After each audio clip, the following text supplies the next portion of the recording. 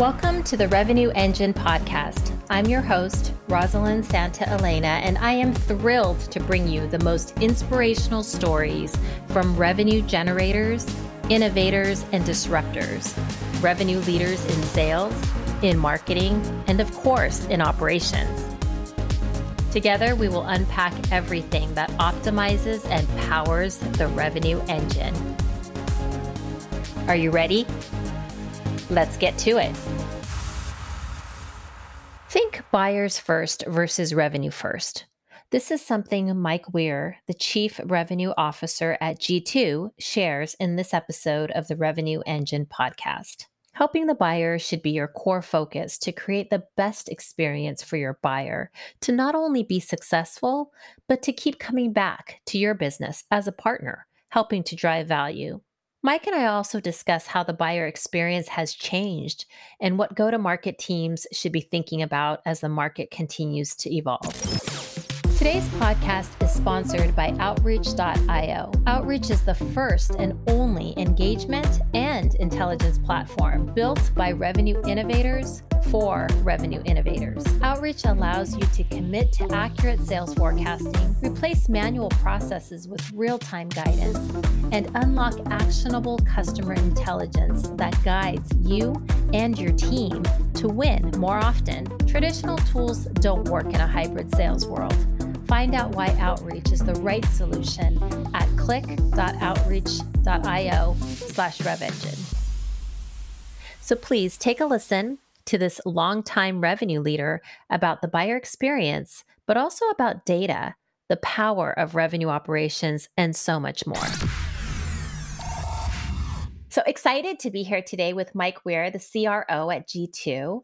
For those of you who might not be familiar with G2, although I can't imagine any listeners who wouldn't be, G2 is the largest and most trusted software marketplace where people can make the best software decisions based on authentic, real reviews from peers. So welcome, Mike, and thank you so much for joining me. Thank you for having me. Yeah, it's great to have you here. So we have a very well-aligned approach to revenue and to revenue operations. So I am really excited to chat with you about driving and optimizing revenue, especially through that strategic business partnership, right, between the Chief Revenue Officer and the VP of RevOps. So let's talk a little bit about your journey. Right? A little bit about your journey that led you to becoming G2 CRO almost 2 years ago. You've had just an amazing career in sales and in marketing with several years spent at CDW and then at LinkedIn in various roles before joining G2. Can you share maybe more about your journey and some of those key milestones that have led you to where you are today? I've been in the tech industry my whole career. So a couple decades now. And as you alluded to, I've worked across some amazing brands that have taught me a ton about how to build a successful business, how to support a successful business. And I started in marketing and learned a ton over there, which I think is why I've always been so closely aligned and kind of dependent on the revenue operations team, which we'll get into. Being a marketer, I was very data driven. I had to analyze the market and understand what was going on. And then over time, I just wanted to get closer and closer to the customer. And then that's what led me over to the sales side of the house when I made the transition to LinkedIn from CDW. And then ultimately made the jump to G2 because I was helping build out the technology vertical within LinkedIn's marketing solutions business. And I saw the opportunity and I was excited about being a part of building a marketplace that's very much for buyers. There's so much going on with technology buyers that requires some dedicated focus. So brought me over to G2 to try to help make it even better. Awesome. That's awesome. Sometimes when we think about our careers, there's sometimes that sort of aha moment, right? That really makes you see things from a different perspective. And I think you touched on it maybe a little bit just now about your journey from LinkedIn to G2, but along your journey, was there a moment in time or maybe an event that really helped kind of shape or change your career? Or maybe it's a person, was there a person who really influenced, some of the choices that you made? I think there was definitely a very unique transition that I made from, being a senior marketer at CDW after having worked at, manufacturers of technology before that and saying, I think my future career is being a CMO, and I'm really excited about that. I loved marketing, but I was always a marketer that was very close to sales. And so I was fortunate to have a couple of different mentors that really encouraged me to get even closer to sales. And so that led me to like this aha moment of like, wow, if I'm going to be an amazing CMO in the future, I have to get sales even more deeply than I do, just kind of shadowing and meeting with the sales team and being on customer calls. I have to go over there and own a revenue stream. And that kind of aha moment led me, ultimately to LinkedIn and jumping into the sales organization, which kind of got me to the second aha is like, I'm not going back. I love it over here on the revenue side. I love working day in and day out with customers. So, like, how do you leverage our platform at LinkedIn, now at G2, to help your business? But more than anything, like, how do I help you get how technology buying is changing to adapt your strategy and to build a stronger business? And how do you build long-term relationships with buyers that create happy customers that ultimately build a really big successful business with high retention rates and hopefully expansion as well? Yeah, that's awesome. I kind of moved over to the dark side of sales and never looked back. So let's talk a little bit about G2. G2 is one of the most recognizable companies, especially in the tech space, and you've experienced such just incredible growth over the last few years. It's really remarkable to see, the company continuing to expand its footprint and its offerings. So I guess maybe from your perspective, what are some of the key elements that have really contributed to this high growth that G2 has experienced? It all starts with the core focus of help buyers. I think there's a lot of roadblocks, there's a lot of inhibitors that could have been put out there if we were just thinking about revenue first, Hmm. that would have created a horrible buyer experience and would have caused our audience to not be as engaged, to not come back to us for more insights about the technology that they're using or the technology that they're considering purchasing. And so that the kind of focus on the buyer was huge. I think Hmm. an aspect of that really, which is unique, is that it's an open marketplace. You don't have to be a paying customer to be there, right? We have well over 110,000 vendors and products represented within the marketplace. The vast majority of them are free. They are not paying customers of ours. But we want to make sure that when buyers come to G2, they can discover all the amazing brands that are available for their need type. And so there's not just the four biggest CRM players in the world, there's 50 plus global CRM solutions that then has options for you to get the insights around, what are the best from an SMB perspective? What are the best for enterprise? What are the best ones for EMEA? The best ones in Asia Pacific or Latin America? And so that ability to kind of start with a very open marketplace to discover what's available and then drill in more and more to your specific need to get insights from peers and other real users has just helped create a ton of buyer value. And that's what we're focused on. Yeah, I love that. I love that. Really helping the buyer and being buyer focused versus revenue focused. I think about you is in that unique space because every time I'm thinking about right buying a technology and I have a need or for a solution, my go-to is G2. Right. If I'm looking for actual customer reviews, I like to look at G2. Right. There's just so much information available to us. Right. As prospective buyers today, it's just a completely different market, right? Different experience. What are you seeing, I guess, in the market? Like, how has the buyer experience changed, over the last couple of years, and where do you see it headed? Yeah. There's a lot of different dynamics to talk about there, but a couple that have been going on for quite a while, but we're seeing a ton of is that obviously the buying committee has gotten bigger, right? Even at SMB companies, there are more people at the table because every software that's being purchased is now thought about as what's the business value that this is going to be providing versus 15 years ago, even 10 years ago, it was still kind of more thought of for the IT function of it. Yeah. And so you've got a ton of different functions at the table. analyzing, should we buy this? Who should we buy it from? How do we implement it successfully? And ultimately, what's the business value that it's going to drive for us? And we're seeing that every single day on our platform with, the buyers that are logging in, the buyers that are just actively engaging with the reviews. They're coming from all functions across a company. And we're seeing, a lot of different functions that are coming in and looking for their own specific insights. Mhm. Right? Like, so I'm a CRO and I want to understand the latest sales automation software, what it can do for me. But the interesting trend that's occurring is they're also using platforms like G2 to better get in the mindset of what are the others that are sitting around this buying committee table? Mhm.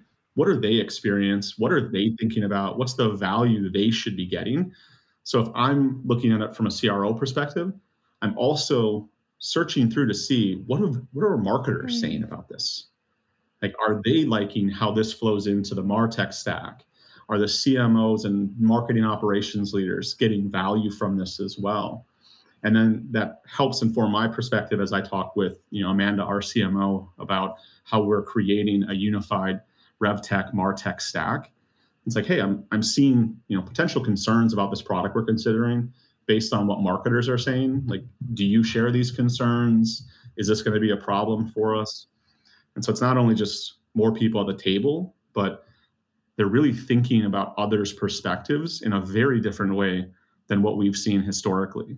Before, it was just trying to convince everybody to follow your opinion. Mhm. Now they're trying to get each other's perspectives to align and make smart decisions together. Yeah. Yeah. I love that. I love that. And I think that kind of feeds into just, the whole alignment across the go to market, right, journey. You talk about kind of partnering with your CMO, and it really is that, right? Because the technology and the data, it touches every part of the business, and it's no longer like just a tool for marketing or just for sales, right? Or just for sort of post sales. Are there things that you think, go to market teams should be thinking about or maybe doing differently from the approach of the buyer, because things are changing from a buyer experience? Yeah, there's two things that really come to mind for me.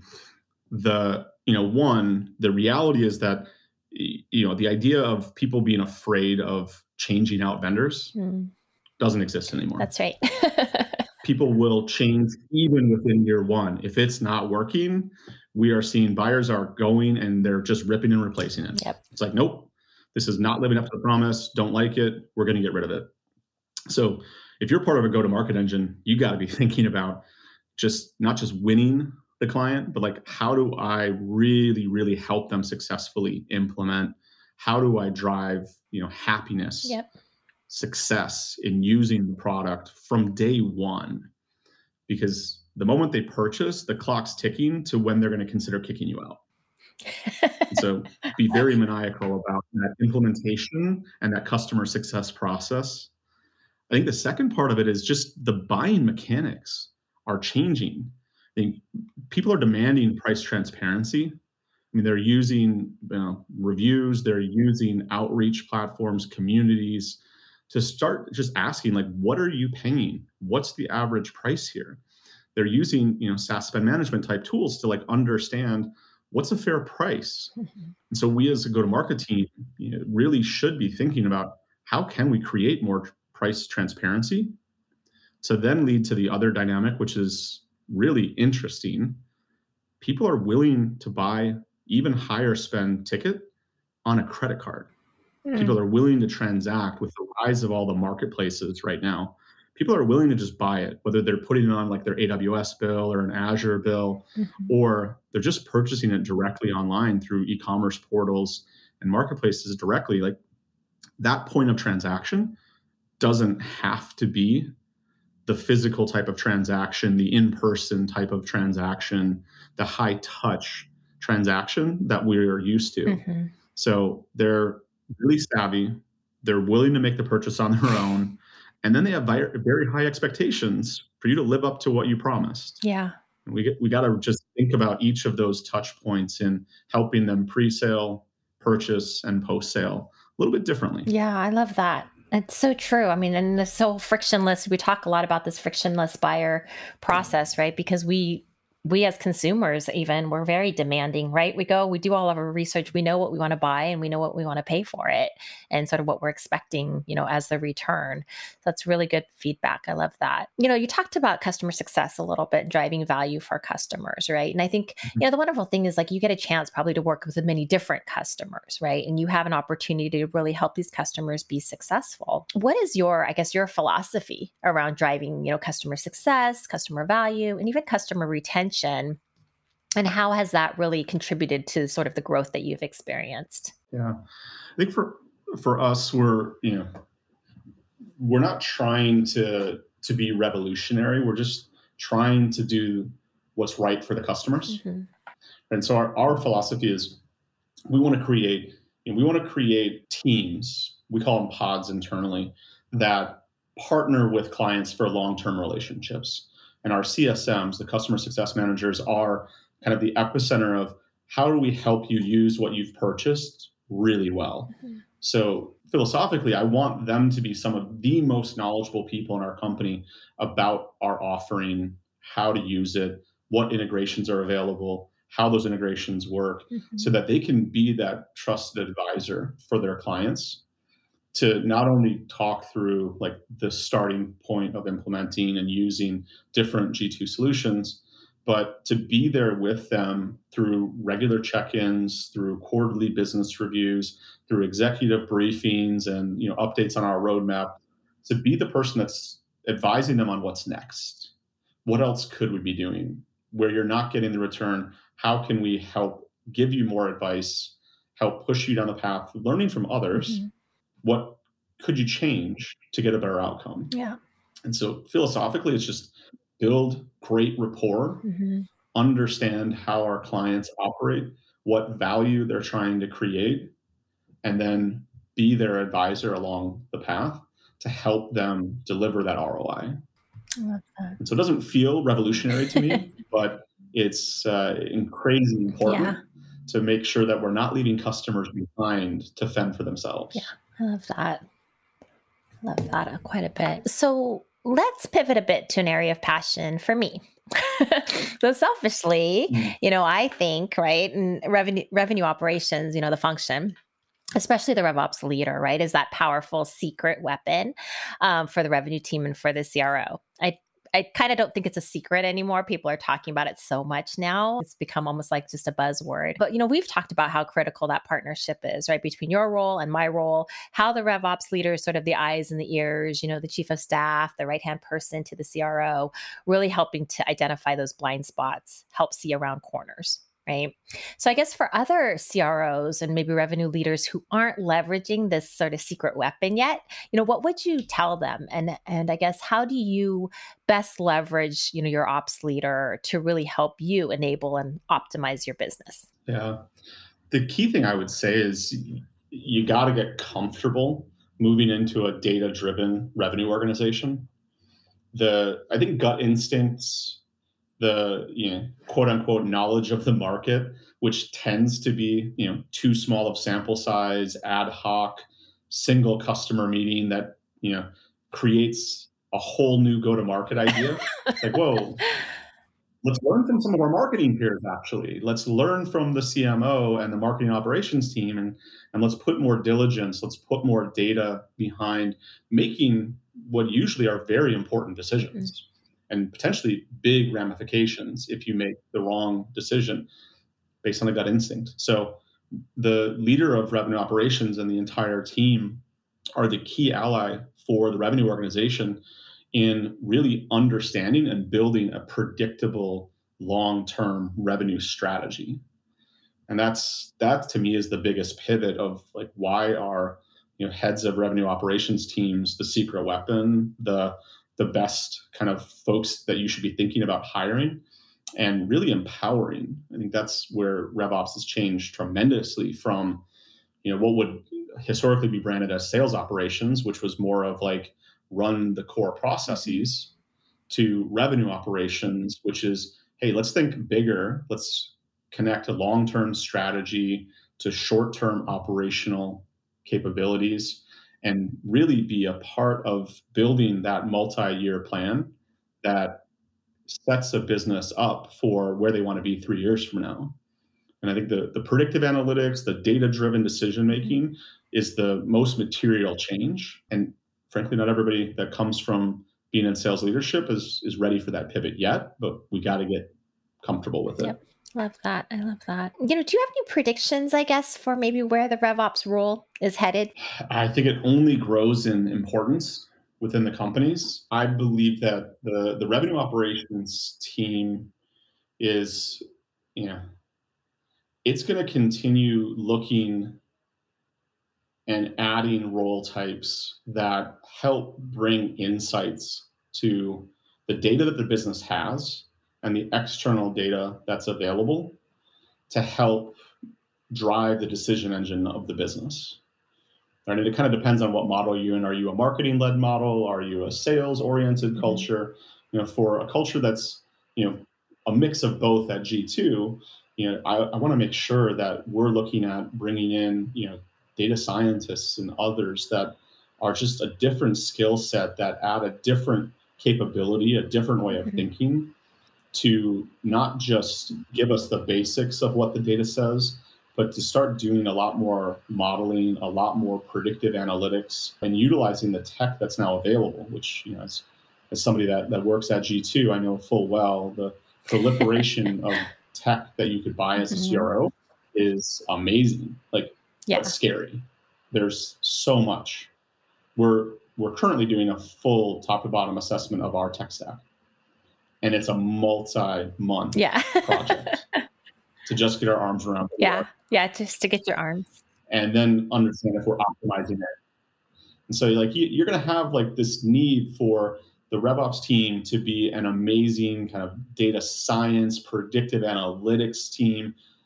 They're going to have to be tech savvy to then connect the dots on how all the systems operationalize the ideas that come from those insights. And then the doing, the day job, hey, let's just keep our Salesforce instance or other technology platform that you're using, make sure the data is structured, accessible, so that, we can keep track of whether or not we're actually going to get where we say we're going to get. Yep. Love that. Love that. So now as I think about the revenue engine and this podcast, I always hope that, others will be able to learn, right? How to accelerate revenue growth and really power the revenue engine. What are maybe from your perspective, what are the top couple of things, maybe 2 or 3 things that you think, hey, all CROs or revenue leaders should really be thinking about today that will really make that difference in driving revenue growth? Yeah. I'll start with one that may feel a bit weird, but one of the things we've actually thought about is for new customers, are we bringing them in on the right level of product? Or are we bringing them in too high? There's too much to think about. There's too much to accomplish. And there's not enough internal buy-in from all the stakeholders that would be needed to use everything that you're buying up front, which then creates months and months of you and your primary stakeholder trying to get, in our case, a marketing operations team involved, e-commerce or a website team involved, and then a product marketing and a demand gen marketing and so forth. And so it's hey, we're kind of setting some of these relationships up for a quarter or 2 quarters of battles, right? Why don't we just start smaller? And it sounds contrary as a CRO, but it's hey, maybe we start with a smaller first sale, start building that relationship, build around that core partner. And then as you're organically building that relationship, you're going to get introduced or asked to be introduced to others. So for us, it's hey, let's start on essential. Let's build out your presence. Let's increase your discoverability. Let's increase the call to actions that you're utilizing to start finding buyers that are willing to raise their hand and engage with you on G2. Okay, now that we're getting that started, let's start talking with the product marketing, demand gen teams, the media teams about how would we use a buyer intent to start going to market together, to start reaching out to those in-market buyers, to start flowing this into your sales outreach programs to prioritize and increase the productivity of your sales team of reach out to the people who are in market right now. And so it's let's not jump too far ahead. So that's one, which is, ultimately going to be about retention. Yep. start with great relationships and expand from there. I think the second one is obviously very well known in the SaaS world, but it's not maybe done as well, is just having a really strong add-on product Hmm. strategy.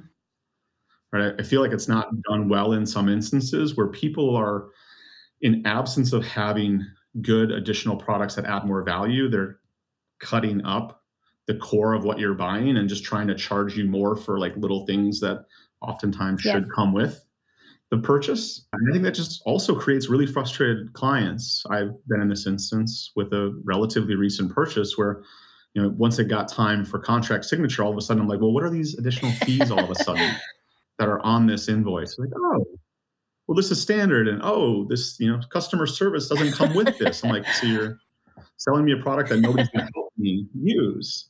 It's like this, it's not the best way. Like add on to me would be the core, like that should Hmm. come with it. And then, build add on products that help me do more with this over time, that help me get even Yep. more value as I get more and more sophisticated at using your tech. And so those are two basics right now. Like again, not crazy different, but really overlooked. As I look at stuff we're purchasing, as I talk to customers, there's not as well thought out of an add-on strategy that says, all right, year one, this is what you start with. Year Hmm. two, here's additional things you can buy to enhance and be like pro level, expert Yeah. level, and utilize this to grow with your Yeah, yeah, organization. that actually makes a lot of sense because a lot of times we, as buyers, right, we purchase more than what we really need initially. You can kind of buy all the bells and whistles, but you don't really gain the value of that. And to your point, it takes a while for users to get up to speed on different technology and become really, an expert at using the tech. And then you're ready for sort of the next level and the next. So, Yeah. It's interesting. We see this on the G2 marketplace in the mm, feedback. We see this in reviews a lot where people will call out. They're like, I got oh, overcharged because they're thinking about all these features as add-ons. And they're like, man, I bought the Rolls Royce, but I was really only ready for a yeah. Camry. And that's a big mistake. Now, if I'm the sales leader on the other side, that's a client that's about to churn and they're going to go to a competitor or they're going to massively downgrade with me and probably churn out after year Hmm. two. So it's just we really have to understand what a client is ready for and just think from that point of view as we work with product to build what we're selling, and ultimately think about it from a customer success and support Yeah, process too. love that. Are there things that maybe you wish you knew earlier in your career, or maybe you might do differently if you could do it all over again? Well, one thing is, geez, hard to narrow in on that. I think I'll take a slightly different approach to this, but I think it's really relevant for any leaders that are listening in. If you know Enneagrams as like one of those ways to like learn about your personality, I'm a type 3 Enneagram, which is achiever, and so it's like the person that's just always driving forward. And I think there's the pro and the con of that. The con that took me too long to learn about was because I'm always driving forward. One, I'm not celebrating the success of the team Mm. enough in the moment. And two, we can take on too much. And I think in a world where you're partnering more and more with the revenue operations team, you can have a lot of questions. You can have a lot of ideas that you want to analyze, but you got to bring extreme focus and prioritization. I think LinkedIn was an example of a company that I worked at where Jeff Weiner, the former CEO, was extremely good about just preaching focus and truly living that. And so it was a great example to learn from that helped me get more focused. And with focus, my team felt more Mm. buy-in. They were not Yeah. overworked as much as well. And I think even to this day, there's still examples where I'm learning from trying to create more Mm. focus and need really strong leaders around me to be like, hey, we got too much going on right now. Like, let's slow it down. Can we hold on a few of these things? Let's not move too fast on everything. And so that's to me, one of the things I wish I would have learned Mhm. earlier, and I'm constantly trying to get better at. Got it. Got it. That's good feedback too. I like that one. I think a lot of us are we try to boil the ocean. We try to do everything because everything is important, right? And I think that's one of the questions I get quite a bit is around how do you prioritize when everything is important, right? And I think being practice makes perfect in that sense, right? Just really getting really focused and really good at it is really important. Well, so thank you so much for joining me, Mike. But as we wrap up and before I let you go, I always ask two things. One, what is the one thing about Mike that others would be surprised to learn? And two, what is that one thing that you really want everyone to know about you? And just so you know, a lot of times Hmm. guests will say it's the same thing. Oh, well, Sometimes it's the same thing. if you know me well, people are surprised to learn that I have an introvert Mm. side to me. As a sales leader, you tend to be I'm stereotyping, but you usually are a little bit more outspoken. You're very comfortable in crowds. And yes, I am, but I also really need that time to myself. I need the me time. I need the recharge time. I need the time to think and process. And so that's one thing many people are surprised to learn about me. The thing I would want everybody to know is that it's, there's never perfection. I don't ever feel like I have perfection. As I was just sharing on the focus part, like I had a learning moment recently about how to keep creating really transparent conversations at all levels of my team as it's scaling up to know sooner when people are hitting the Mm. wall, when people are feeling overworked or just stressed out. And so to know about me is that I'm trying to become even better at active listening and just having a strong pulse and continuing to support people in just balance. Like it's so tough when we're used to working at our little home offices now that we're just working all the Yeah. time. And I want to make sure that, everybody takes a step back, myself included, to enjoy some of the sunshine that's coming here in the Chicagoland area.